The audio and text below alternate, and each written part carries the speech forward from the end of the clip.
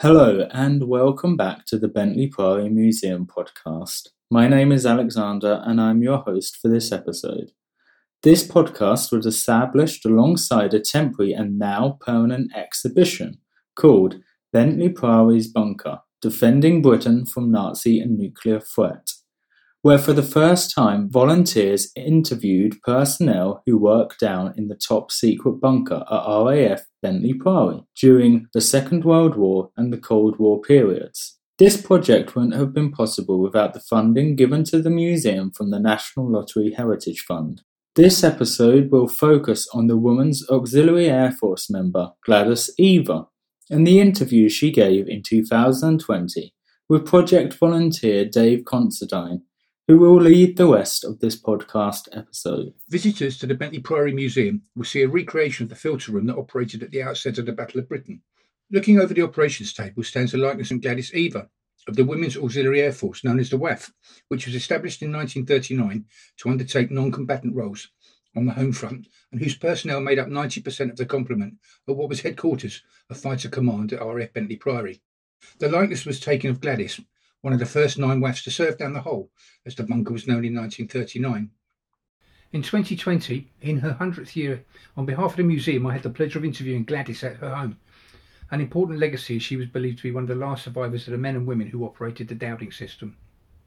She gave us an insight into what it was like when reports of the chain home RDF radar stations were sent to the filter room, where they were triangulated, positions of raids fixed, and any duplications eliminated before the track was then told to plotters on the main operations map table. And it is in this role that Gladys is depicted during the course of the Battle of Britain. Okay, well, here we are today. I have the pleasure to meet Senior NCO, WAAF Gladys Eva, at her beautiful home. She's invited us in. It's the 17th today of August, and we're on the Oral History Project for Bentley Priory Museum. Well, thank you very much, Gladys, for your time. Maybe we can begin. How did you come to be a WAAF at the beginning of the war? There was an advert in the London Evening News. Women required for WAAF special duties, no qualifications required. And I said to my father, this sounds like me. I was an absolute scholar, idiot. And he said, I'll take you up in the morning.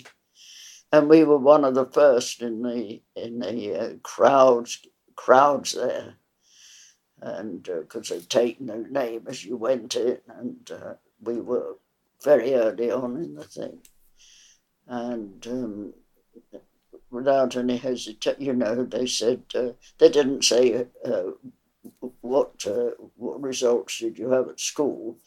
They said what sports do you play? That's what they wanted to know. I said, well, I play, tennis and badminton and, this, that and the other. And they said, just go through and give your name. And that's how I got in. In fact, they hadn't created anything to do with the filter room. That was the amazing thing. And my first morning there was with 8 other girls.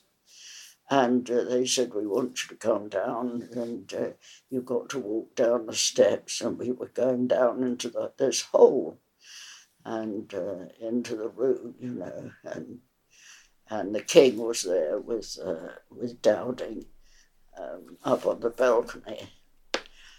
And it was so new that the filter room was so new that they didn't know how it was going to work, let alone the ones that were going to do it, This was at the beginning of the war. And luckily, of course, the Germans were no more ready to bomb us than we were to bomb them. And luckily, of course, we had quite a few months where we got the thing together, and I was one of 9 girls. We were the first ones ever to work underground in the filter room.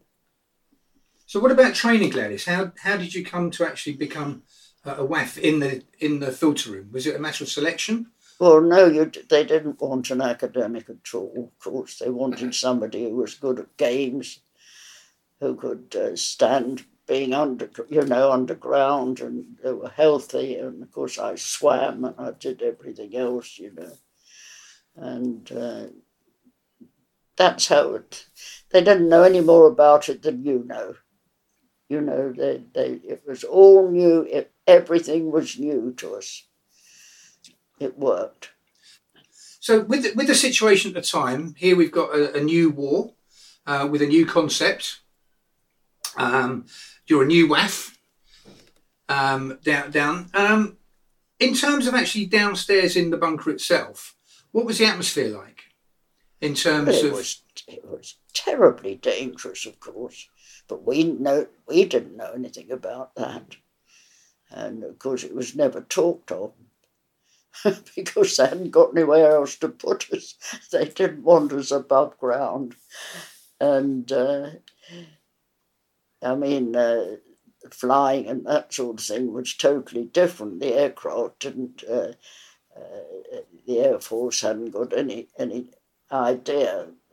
All they knew about was anything above ground. They didn't know anything could go on underground, you see. So you say that there were 9 of you down in the bunker at the beginning. Yes. Did you work in teams? Did you particularly work in a team? Well, as soon as they could get enough girls in, and fellows, they took both, because the fellows would be used to go abroad and do the work, you see. But...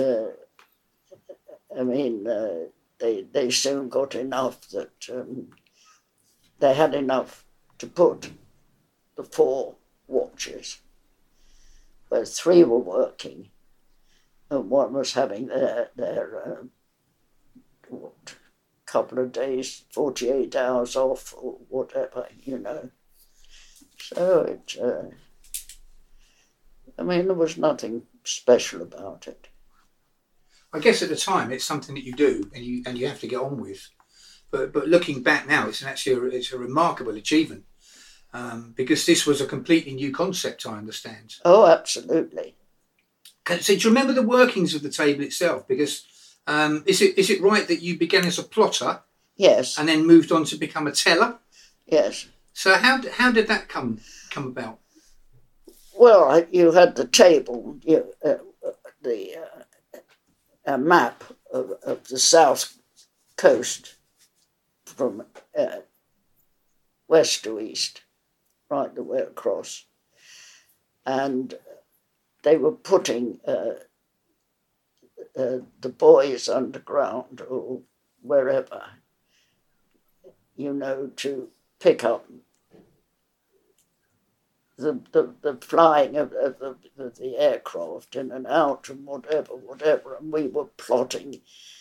And that was the thing. It was the accuracy of where we were plotting, getting it through, Northwest, G for George, 3219, 50 plus, that's 50 coming over, or 15 coming over, or how many was estimated of the aircraft flying in.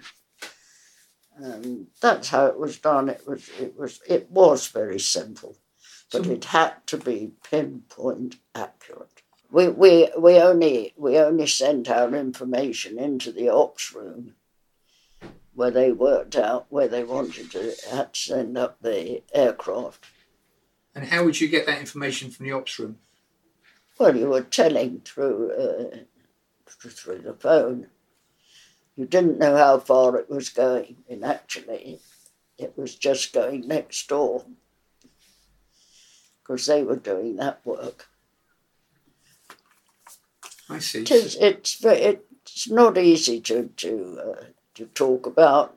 It's not easy to tell you, Yeah. Because what was it? We didn't know very much. Yeah. But we did know when we got up to be tellers, and that was your next step up from plotting. you know.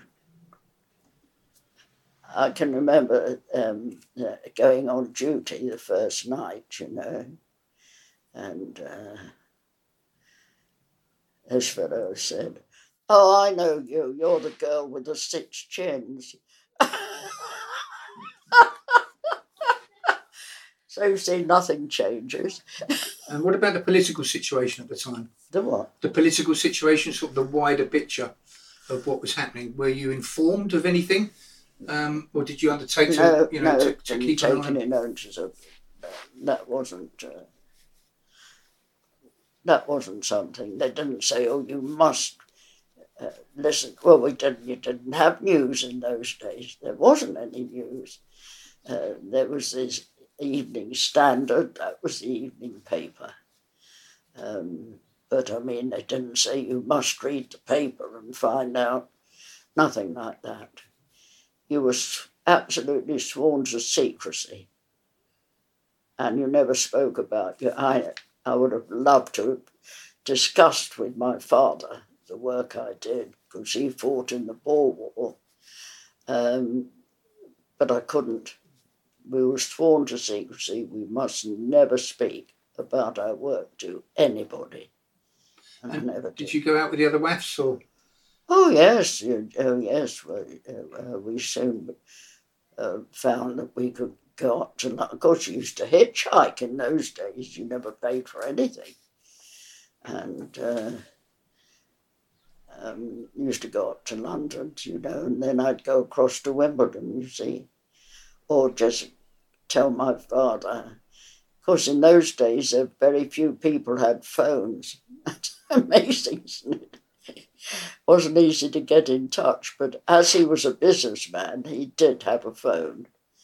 And I used to say, I'm arriving in London. I'll be up there to meet you. And I used to go home for X number of days, however long I got off. And so locally, quite a lot of the local big houses were conscripted, for want of a better word, for use as barracks and billets. Do you remember where you stayed when you first came to the Priory? Where were you billeted?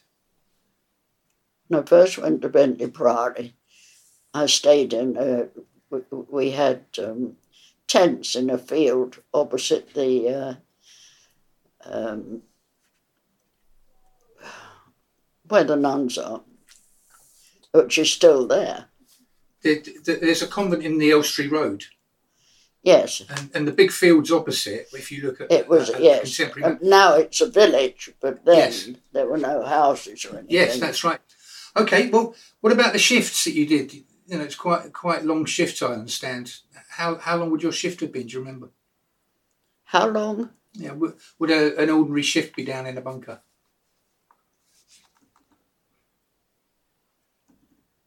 Well, there used to be 4 watches a day, and 3 were on duty, and 1 was having a rest. So it worked. There was nothing in it. Simple. We used to go down the stone steps, right the way down the hole into the ground. How many levels were there in those days? Yes, it was just the 1 level, and there was Army, Navy and Air Force were down there. But you never spoke to anybody. So in terms of security itself, did you have to show a security pass to go through? Going through the main gates, you did. Yes. I mean, if you'd had a few hours and you'd been up to London or something, and you came back on your own, and that's when the buggers used to frighten the life out of me, because I was always singing. And I used to go sing, you know, going through the main gates, and be miles away, and then one of the boys would say, "Halt!" And I used to nearly fall over. But No, it was that's how you got in. But mainly, you were with your watch and you were marched in. You know. And did you, with your downtime in between shifts? What about food and recreation? Did you have a canteen there? Oh, they fed us well. We were very, very lucky because it was so important that they kept us fit, you know. So the food we had was extremely good, and the officers used to come round with one of the WAFs, you know, every meal. Is everything okay? Is everything okay? They had to keep us fit. And did you eat that in the Priory itself, in the building itself? Or did you have a canteen? They'd put up sheds, and that's where we went and had our food. Were you allowed in the Priory? Outside the Priory. We were never allowed in the main building. Oh, no. They didn't know, the people who worked there didn't know what was going on down the hole. And the ones who were down the hole didn't know what was going on in the building, and that was that. And what about after the war? What did you do then? Work for my father. In a man's world, I said I never want to work with another woman again as long as I live. He was it was a large retail shop, sold all the small tools, the large tools, the lathes, and everything else. In those days, you had to buy through a shop. Of course, now you buy direct from the makers. Life is different, but in those days, if you wanted a screwdriver or any spanners or anything like that, depth gauges, height gauges, you name it, I've sold them, you had to go through a shop. I loved it. So are there any standout moments in all of the 4 years, do you think? Is there anything that really makes you proud? I guess, I would certainly be proud of all of this, but is there any sort of standout moments that you can think of in terms of, perhaps something that surprised you maybe? That you thought, I wasn't quite expecting that to happen. Well, that's a difficult question, really.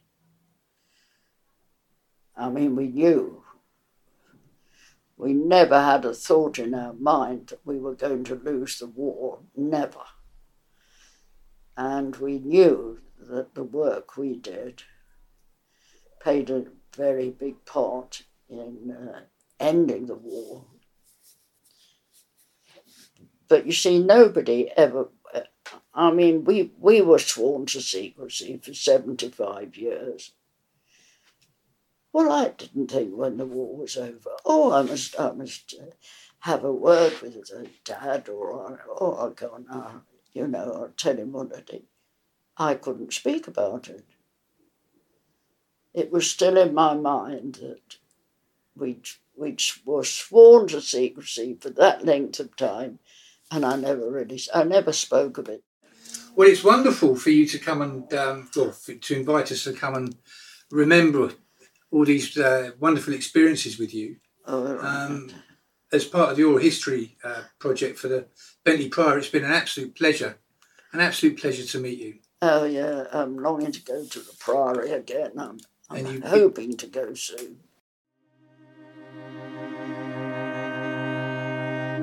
Gladys was born in 1920 in Wimbledon, London, to another era, the daughter of a veteran of the Boer War. But sadly, Gladys passed away in March of 2021. Reflecting on her pioneering role, she said it was terribly interesting and such a positive thing to do. Women didn't know what it was like to go to work after the war. Because of what the girls had done, more of us went into the workforce. The world had changed, and this is reflected in our next podcast when we will look at the experiences of women at RAF Bentley Priory as the Women's Auxiliary Air Force became the Women's Royal Air Force, and finally as women became fully integrated into the Royal Air Force. So I would just like to take a few moments to reflect on the vital work that WAF members such as Gladys had in defending Britain during the Second World War.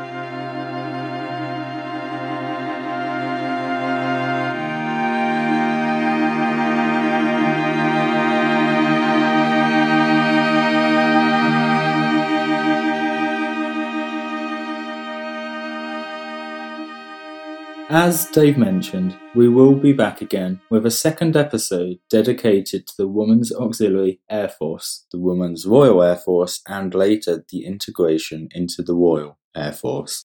So until next time, thank you for listening and take care.